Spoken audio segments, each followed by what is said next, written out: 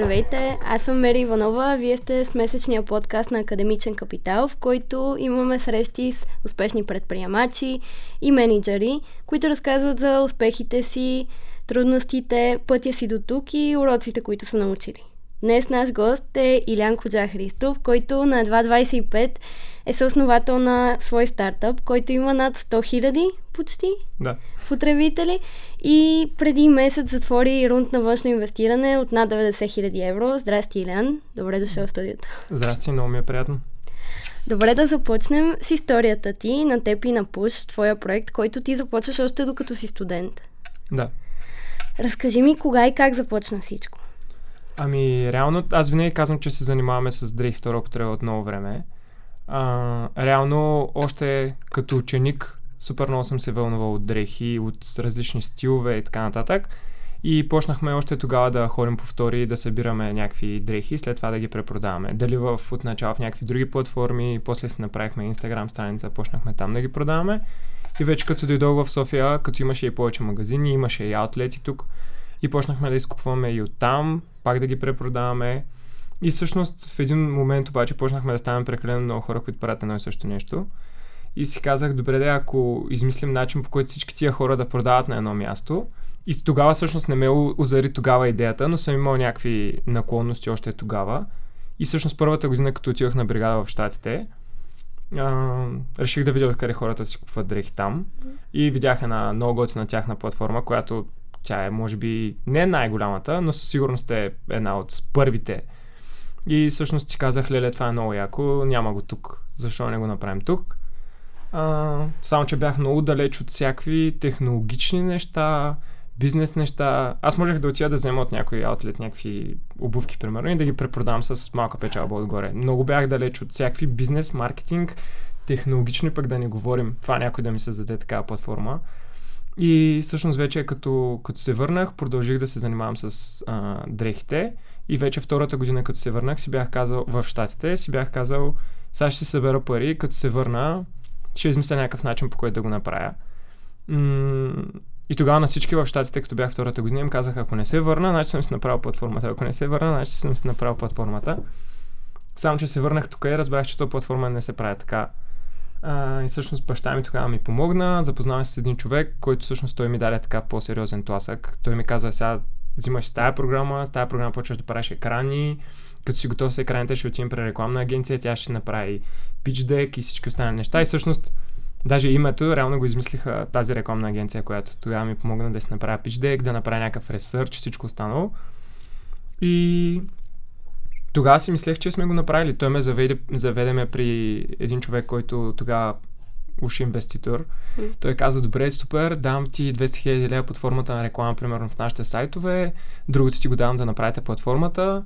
И аз си казах, леле, взимам 300 000 лева на 19, 20. Викам, супер. Само, че после дойде COVID, той човек спря да ми отговаря. В крайна сметка се разбра, че се е отказал от това да инвестира под някаква форма. И аз останах много разочарован, защото бях си казал, че it's done, до тука. После пък така всъщност предложих на собственика на Еконт да го направя при тях, защото се сетих, че ако има логистична компания за цялото това нещо, продукта може да е почти безплатен. А каква ти е връзката с Еконт? Как се свързваш с тях? Ами то е много забавно. Търсих всякакви начини да се свържа с тях. Те са русенска фирма, баща ми тогава работеше в Русе.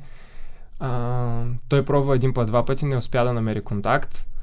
Аз писах на някакви служители техни в LinkedIn, никой не ме отразяваше. Реално те тогава си пуснаха тяхна платформа подобна тогава. И аз бях казал, те съвсем пък, те си пуснаха собствена платформа, кой ще ми обърне внимание на мене. Пробвах се да намеря на Николай, на собственика, някакъв мейл, по който да му пиша. Супер без никакъв успех. Изчел съм абсолютно всички статии за него, за да намеря някакъв контакт, с който мога реално да му пиша. И супер случайно един ден в един офис на Еконт чувам как някой отзад си говори и казват, примерно, вземете си повече пост-терминали или нещо е такова. И викам, леле, и светна ми лампата, че това най-вероятно е някой от администрацията, т.е. от техните офиси. И той се тръгваше този човек и аз му казах, добре, моля те 2 минути само да те питам нещо. Викам, ако имаш контакт на някой от офиса, само да им пична една идея. И той, имаш ли мейла на Николай? И аз така в бързината супер притеснен. И той, имаш ли мейла на Николай? И аз да. И той, добре, тогава просто му пишеш един мейл и всичко е точно. И той човек си тръгна и аз бях такъв като супер. И излязах от офиса и викаме, сега ще му намеря мейла. Написах Николай в Google, тръгнах да сърчвам 3 страници на Google, докато накрая не влязах в някакъв софтуер, който събира мейлите на всички хора, на някакви такива по-големи CEO-та и така нататък, и може да си купиш мейл. Тоест, той скрепва някаква информация, ама може и въобще да не е. Примерно на Марк Зукърбърг беше 7000 евро да си купиш някакви мейли. На Николай беше 2 лева. Платих и ми излязаха 10 мейла, от които писах всъщност писах на двата, които си мислех, че са най-реални. И той ме върна след 15 минути, ние търсим предприемачи или бизнесмен или нещо такова ми написа, които да ни помагат да се развиваме, и всъщност оттам влязах. Но той е супер голяма компания, съответно много дава се много свобода на хората вътре, но като компания, която е от супер дълго време на пазара, е много трудно да билднеш нещо инсайд. А ти какво му казваш, че искаш да развиваш като продукт? Ами пуш, реално. Тогава... Което да е отделен бранд от... или да им помогна с техния тогава проект, или по някакъв начин да развия пуш. Но то всъщност там аз разбрах за себе си колко много не разбирам и колко много трябва всъщност да уча, че да го направя, но беше един много силен старт. Реално Еконт сигурно ми е дал 50% от информацията, която ми е била нужна след това да направя пуш. А защо? Добре, какво се случва след това? Ами, тогава, малко преди всъщност да изляза, т.е. може би месец и половина-два, се запознахме с Любо, т.е. ние сме от един и същи град. И тогава всъщност го контактнах него и викам, имам една идея за нещо, вие сте т.е. ти си програмист, знам, че си добър програмист, искаш ли да пробваме да направим нещо, да ти го покажа само, пък ти да кажеш какво мислиш. И той каза, аз пък имам едно приятелче, с което правим двамата някакви проекти, искаш ли и той да влезе в митинга. И всъщност аз това винаги го казвам, уговорихме се за мит, влязахме в митинга и 8 часа стояхме да правим екрани. В смисъл, те толкова много се накефиха на това и аз толкова много се хайпнах и аз, че 8 часа сме стояли и те правиха през цялото време. Нали, в Figma правихме модели на това как реално да изглежда това нещо. Това кога е? 2022. И всъщност аз като разбрах, че имам някой, който може да ми хелпне да направим цялото това нещо, казах на Еконт, гайс, беше супер яко, ама не мога да стоя тук да точа информация от вас и нали, да си правя успоредно някакви неща. В същото време те имаха планове да правят подобна платформа и ще е супер неморално да остана и или да им преча, или да не им помагам и да си правя нещо успоредно. И казах, всъщност това ми беше една от грешките, също след време го разбрах, че като си правиш стартъп, много трябва да внимаваш кога излизаш от нормалната ти работа. Защото ако излезеш твърде рано, оставаш без пари. Това ти го направи или пък... Аз го направих. Аз излязах 8 месеца преди реално да лаунчнем. Тоест 8 месеца без почти никакъв инкъм. Аз си правих някакви успоредно заедно неща. Обаче те бяха много далеч от това, което бях свикнал да живея. И... Да, това е много... Вие тогава, след тази първа 8-часова среща, решавате какво? Твоята идея да я правите, те да бъдат техникал частта, а ти да си бизнес ли? Кой да се занимава с бизнес? Ти? Да, аз изцяло. Тогава аз много често го казвам, в старанието си всъщност да направя цялото това нещо. В един кол им казах, пичове, айде, дайте ми нали, по-ниска цена, за да го направите това цялото нещо, а пък аз ще ви дам проценти от компанията. Защото още като си чухме, аз им казах, вие кажете ми някаква цена, за която да го направите. Тогава беше немислимо аз да си дам проценти от компанията. Как ще ми вземат от моето? Не ми е... И по-добре, че така е станало. Как съм се изпуснал, как съм го казал. След това е било едно от най-добрите неща, които реално съм правил. Защото разбрах, че как правиш такава компания без кофаундър, пък да не говорим за техникал хора. И сега всъщност, ако Любо го няма, проекта няма да съществува със сигурност. Добре, дай да продължим хронологично. Вие се събирате, колко време отнема от срещата до това да пуснете платформата? 9 месеца май. Реално.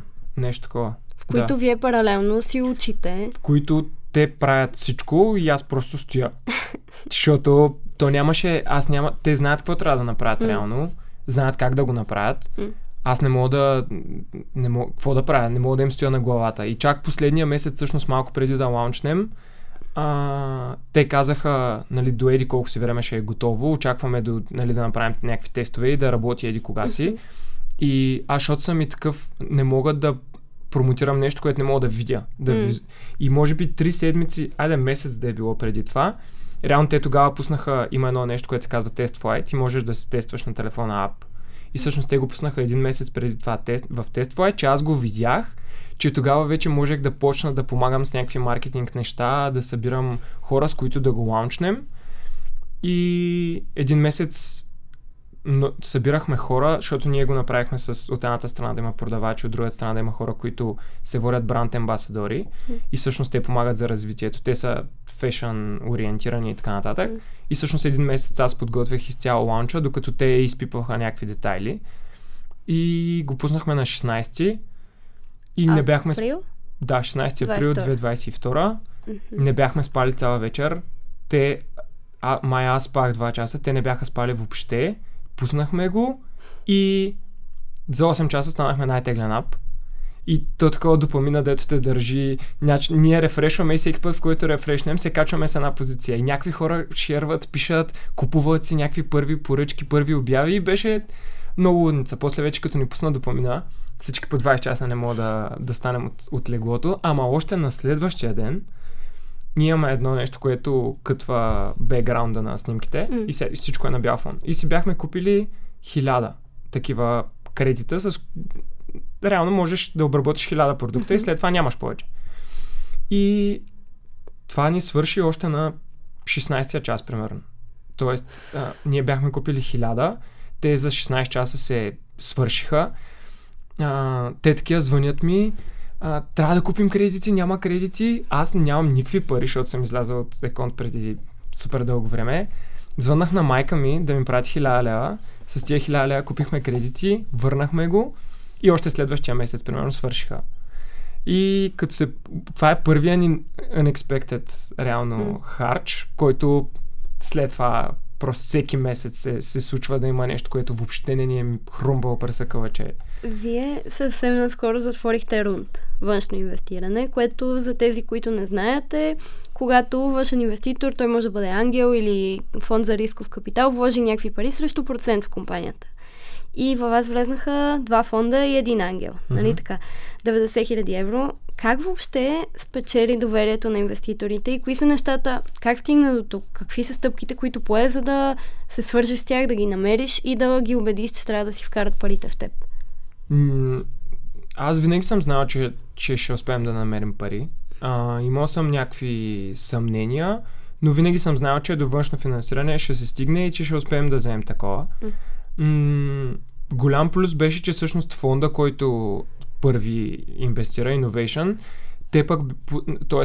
Ангел, който е един от менеджинг партнерите на Innovation, той познаваше Любо и Симо от някакво състезание преди 3-4 години. Тоест, той ги познава 15-16 годишни, знае ги какви са машини, още от тогава. Аз го бях се запознал с него на един друг евент, който беше за стартъп или нещо подобно. И там, според мен, много ни се получиха нещата, защото те ни познаваха като хора и то обикновено на толкова early stage, т.е. на толкова начална фаза, се инвестира главно в тим, т.е. в хората, които са отсреща и фондовете да са сигурни, че те са качествени и че имат тия възможности. В интерес на истината, ние с теб се запознахме преди, може би, година, точно на такъв ивент, който е за стартъпи, фаундъри на компании, инвеститори, да се запознаят и да поговорят. И през годината съм те виждала на страшно много такива ивенти. Би ли казал, че това да си out there и да се запознаваш с всички в екосистемата е значимо за успеха ти? Да, ама не трябва да се прекалява.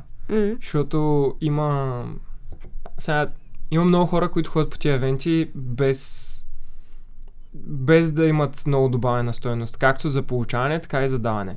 И ти много добре трябва да отсяваш, нали, в началото може да се пускаш на колкото се може повече такива евенти, но в последствие, ако реално стартъп се билдва в офиса и като видиш някой на такъв евент и го видиш на масово много евенти, това означава, че той не е в офиса и не работи. И да, стартъп се билдва и с много connection и с да си част от екосистемата и така нататък. Обаче много правилно след време трябва да си отсяваш евентите, които посещаваш и хората, с които говориш. Не можеш да ходиш да говориш с всеки един човек и той да ти даде добавена стойност всеки път. В смисъл, примерно сега съм си отсял, ние с тебе бяхме преди седмица долу-горе на един такъв евент, който знам, че е много качествено организиран, знам, че ако не е pre-selection, т.е. ако не са селектирани хората, поне ще са много качествени и много си подбирам вече евентите, на които ходя, защото то не ми остави време. И няма и смисъл в това да си на всеки един такъв евент. Ти сега, и от самото начало, пусти е фултайм работата, нали? Така да занимаваш се даже постоянно. 8 месеца преди да го ланчнем реално. Какво представлява за теб един работен ден, като човека, който е с бизнес частта? Защото ти не си техникала, ти си бизнес човека и това означава супер много неща. То не е само едно. Какво включва и кога започва и свършва един работен ден? Аз даже май не мога да ти кажа дали имам разграничения между това. Защото реално дори като си освен бизнес, то на мен любимото ми нещо и всъщност най-трудното е това да си маркетинг човека и бизнес човека едновременно. Тоест, когато си маркетинг човек, телефонът ти постоянно има нещо за правене, а когато си бизнес човек, трябва да си анализатор, трябва да знаеш къде тръгва този проект, какви са му числата и всичко останало. И двете неща са много трудни за правене. Защото хем трябва да следиш кой какво е написал някъде, хем трябва да знаеш кога да постнеш и едновременно с това трябва да си супер фокусиран и да седнеш и да гледаш някакви числа и да знаеш това е окей или не е окей. А е много трудно да правиш, да си фокусиран и едновременно с това да си маркетолог сега. Много е трудно. Просто маркетингът ти изисква толкова много време и там е толкова нефокусирано всичко, че когато трябва да си фокусиран, или трябва да е много рано сутрин, когато буквално никой не ти пише, никой не ти звъни, или след това в течение на времето през деня го губиш. Просто границите ти на допамин са много високи и фокусирането след това е много трудно. По колко час на ден ти се налага да работиш? Да отделяш за това и за маркетинга и включваме това да си социалните мрежи и просто да комуникираш с хора и да интерактуваш. Голяма част от успеха на Push се дължи на това, че аз съм постоянно в социалните мрежи. Аз знам кой с кой какъв евент прави, къде го правят, защо ние може да бъдем част от това. Мен даже ми е много трудно да пусна контрола върху това някой да отговори на съобщение. До такава степен, защото когато билдваш комюнити, трябва да, а ние това правим, е много ключово все едно трябва да отговориш на всеки човек по различен начин.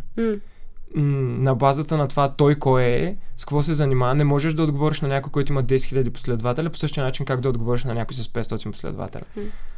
Единият човек ти е много нали, не искам да го кажа така и да звучи така, но единият човек има много повече тръст около последователите си и така нататък. Не, че делим хората на това кой колко последователи има, ама много е важно да знаеш с кой комуникираш от среща.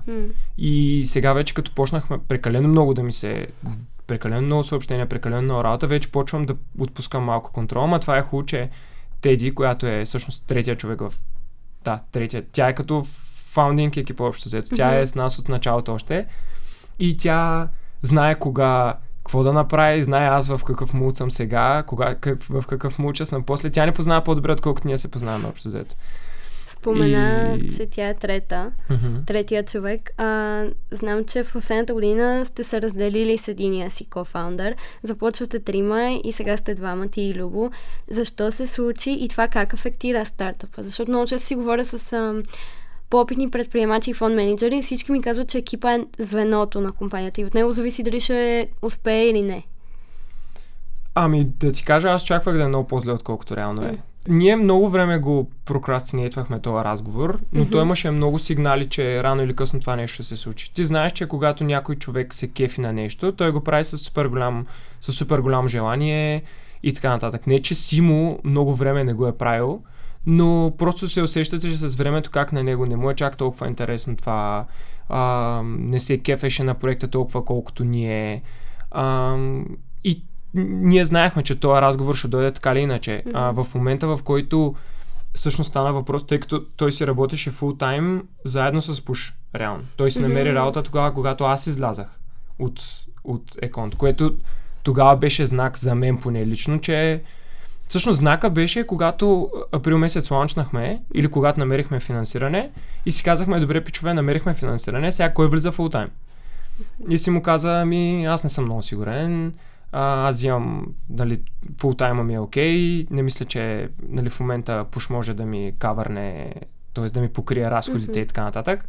И това беше много силен сигнал, че той не се кефи толкова много и няма толкова много желание да продължи в проекта. И много време го пропускахме като разговор, докато накрая, просто като взехме финансирането, като всъщност знаехме, че парите идват след 1-2 месеца и си казахме, добре, дайте да седнем и да го решим това. И тогава Любо, всъщност той беше студент в Холандия. Той каза, напускам университет, full-time push. Аз казах full-time push. Си му каза, аз не съм много сигурен, не мисля, че не е моето, не ме кефи и така нататък. И то решението си дойде много естествен. Сега всички други документални неща са в процес на изчистване, реално. Но аз вярвам, че документално ще го оправим. Добре, това е един вид сътресение, нали, в екипа ви. Кои би казал в последните, може би, 2 години, откакто започва идеята въобще за Пуш, са най-големите сътресения и така пречки, които не сте очаквали да срещнете? Нямането на пари постоянно. Или смятането на това колко пари ще имаме. Защото те са много специфични неща. Ако, примерно, следваш някакъв план и едно нещо да не се случи от този план и почва като някакво домино всичко останало. И нямането на пари, това с Симо го преодоляхме много добре. Аз пак ти казвам, аз си мислех, че много по-кофти ще се случат нещата, защото все пак от 2 техникал хора останахме с 1. Любо в началото беше много притеснен, че няма да може да се оправя сам, което е напълно нормално. Ти си бил с някой т.е. двамата сте правили някакви неща.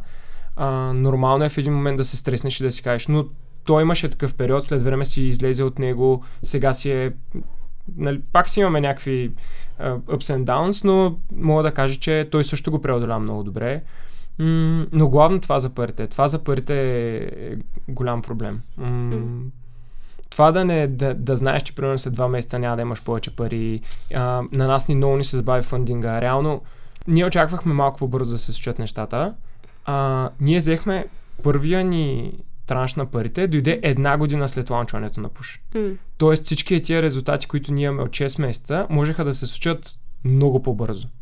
Реално, ние бяхме примерно, откакто сме го ланчнали, 1 година бяхме на 25 000 потребителя. Сега ни трябват 6 месеца, за да направим още 75 000. Тоест, просто в момента, в който взехме пари, нещата са много по-бързи, отколкото преди това. Но пък това ни показа, че бизнес може да правиш и без да имаш някакъв огромен фандинг. Защото като имаш огромен фандинг, малко се разглезваш. Ще дам пари за това, даваш пари за това, ще дам пари за нещо друго, ще ги дам и там. И малко почваш да не знаеш за какво даваш пари, така ние си направихме много правилен маркетинг, който е много повече комюнити ориентиран. И след време, аз ти казах, като си говорихме наскоро, миналия месец имаме едни резултати с еди какъв си маркетинг, този месец имаме 2 пъти повече резултати с 2 пъти по-нисък маркетинг. Тоест, това ни научи на това, че това просто да даваш пари и да ги изливаш в унията за маркетинг не означава на 100%, че резултатите ти ще са X2, X3 или така нататък. Защото в един момент комюнитито почва да си работи и хората искат да се асоциират с тебе, техните приятели са там и те почват да ползват приложението не защото са видяли някаква реклама някъде, а защото примерно са чули някой техен приятел да говори за нас. А кои са... Примерно скоро се изнесох и мисля, че е същото. Изнесох си и осъзнах колко скъпо е всичко около мен, нали? Как всъщност живота при нас ще е много по-евтин. Също и като направиш стартъп, защото правиш го и осъзнах, че трябва да даш пари за това, онова, за всяко нещо. Кои са разходите, които бяха най-изненадващи за теб, че трябва въобще да давате пари за тях? Кои са ви най-големите разходи? Ние от Day One аз си смятам всички разходи всеки ден. Буквално си имам таск, който си ми е... ползвам си едно приложение за задачи и там си имам запиши си разходите. И всеки ден си пиша разходите, от началото на годината го правя сега, и си имам планирани тази година, следващата и последващата с всички разходи от това къде трябва да ми влязат пари, къде ще излязат пари, кога трябва да се преместя, кога не трябва да се преместя, защото и аз още съм на общежитие и всъщност съм си сметнал кога планирам да изляза от това общежитие и кога планирам да си намеря т.е. да си намеря друго място за живеене. И ние от Day One следваме тази структура на това всички разходи да са записани, кой месец, колко трябва да се даде и така нататък. Така че не мога да кажа, че има толкова неочаквани.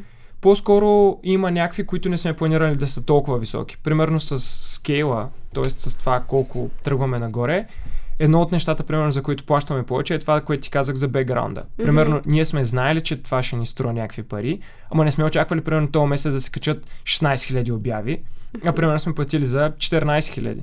И те се трупат. Едното ще стане малко повече, примерно ще платим 1000 лева повече, след това ще излезе нещо друго, примерно при сделката с Витоша трябваше да...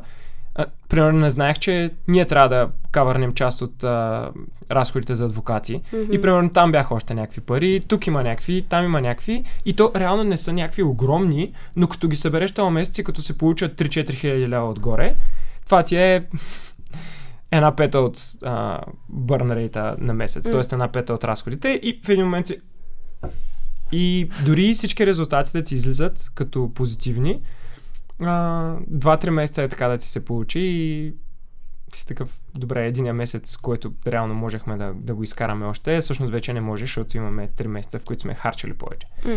И оставаш с един месец назад. На събитията за стартъпи, на които се срещаме и с теб, има супер много млади хора. Те първо излезнали от университета или такива, които още са там. Но истината, и аз това обожавам да го повтарям, защото е много вярно, че успешните предприемачи с каквато и да е компания са на около 40 години. И това е някакъв мит, че си на 20 и си милионер. Какъв съвет би дал на някой, който в момента е в университета и иска да прави свой стартъп? Факт е, че ако го правих на 40, сигурно ще да го правя 10 пъти по-добре. Защото знаеш много повече неща, не се сблъскваш толкова рязко с нещата, които ние се сблъскваме сега. Аз винаги казвам, че трябва да си готов да жертваш много. Реално наистина много. И пари, и време навън свободно, и всичко, което реално, аз винаги казвам, има 10 неща, които са по 10%. Ако в работата си сложиш 40%, нещо трябва да почне да се маха от другите неща, така че работата ти да може да е 40. Така че ако някой ще си прави стартъп, бъдете готови за това да махате от някъде по 10, за да може да сложите на работата повече. Просто в един момент то не е нарочно, но работата почва да ти изяжда прекалено много време. И трябва да жертваш нещо друго. Дали ще бъде приятели, дали ще бъде нормалните неща, които хората на тая възраст правят. Трябва да ти бъде ясно, че нещо ще бъде жертвано. Добре, отплаща ли се? Защото с теб, като се запознахме преди 1 година, ти беше сякаш обгърнат от еуфория. Казваше ми, все едно гледаше с розови очила, супер ентусиазиран, сега ще вземем парите, това, онова. Нали, всеки път, като се виждаме и колкото повече израстваш като предприемач, ми се струва, че си по-реалистичен. И така е с всички. Колкото повече време имат стартъп, толкова по-реалистично гледат на нещата, че чак и могат да разубедят някой да не става предприемач. Отплаща ли ти се? Когато съм... Аз намерих една снимка веднъж в една социална мрежа, която е като, че да си имаш стартъп е като едно емоционално влакче и винаги си е така. И примерно, сега бяхме 2 дни на поп-ъп и беше много яко, имаше много хора, всички хора казваха какво яко нещо правим, как си купуват от нашия мърч и така нататък, как ползват приложението. И примерно понеделник отивам и виждам как примерно има 40 съобщения, на които някой казва, аз не разбирам как да направя това, не разбирам как да направя това и днес съм така надолу. Така че отплаща се от гледна точка на това, че имаш смисъл за какво го правиш. Ако някъде работя просто, не че няма компании, които могат да те увлекат и все едно да се чувстваш, че правиш нещо много велико, но просто в крайна сметка там си един служител, който прави някакви задачи, които някой ти е казал. И не знам дали всъщност то няма как да го разбереш преди да почнеш да правиш нещо за себе си. Тоест да правиш някакъв стартъп, с който ти да даваш добавена стойност на някакви други хора. И може би това, че се чувстваме значими, че правим нещо, че създаваме нещо, че ние сме си отгоре, т.е. че ние си караме сами влака, е това якото чувство. И целият този стрес е все едно ти е гориво за колата. В смисъл, ако нямах стартъп, едва ли щях да правя всичките тия неща. Тоест, няма какво да те зареди толкова много да ги правиш всичките тия неща, освен ако не е целият този стрес. Сигурно мога да е и с по-малко стрес, ама колкото повече порасва стартъпа, толкова повече стрес има. Тоест... Добре, ти познаваш много предприемачи в България успешни и ти си един от тях за сега, да видим. Кажи ми, може би, 3 характеристики, които според теб са ключови. Трябва да ги имаш, за да станеш предприемач. Или да работиш по тях. Преди да станеш? Да. Ако аз сега искам да стана предприемач, какво трябва да имам? Трябва да си леко луд. Със сигурност. Това нормален човек няма да се мани да го направи. Ако ти поставят всичките тия неща, които аз съм секрифайсвал във времето, т.е. Искам да ползвам по-малко английски думи, ама не става. Съм жертвал. Ако някой ми ги беше показал преди 2 години, нямаше да се фана да го правя. 100%. Така че другото може би е... Аз много често казвам, повечето фаундъри, сега това ще е супер контривършъл, ама са леко комплексари. В смисъл, това да го имаш, да искаш да си първи, да имаш... То не е точно комплекс, ама повечето фаундъри го имат. Това да искаш да се докажеш, да искаш да... драйв си е много. Това да си първи винаги, да имаш воля, да не се отказваш, защото ако кажа на някой през какви моменти ние сме минали, как съм намирал примерно 30 000 лева на другия ден, защото са ни трябвали, защото иначе ще умрем, ако го кажеш на някой друг, ще каже добре защо. А реално ти сам си знаеш за себе си, имаш някаква воля и ти си казваш няма ще стане, няма да се откажеш, защото трябва да го направя. И те много хора това с комплекса го казват по различни начини, ама реално, ако трябва да бъдем честни, си е точно това. Така че воля, това да си леко луд, постоянство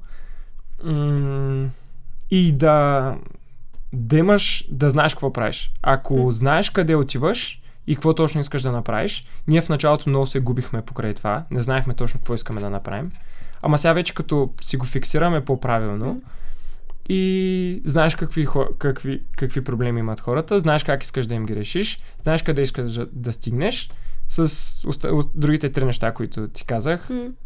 Това са ти нещата. Супер, благодаря ти, Илиан. Надявам се, не сме разобедили никой да става предприемач. Аз благодаря на вас, че слушахте или гледахте до края и ще се видим следващия месец. Чао!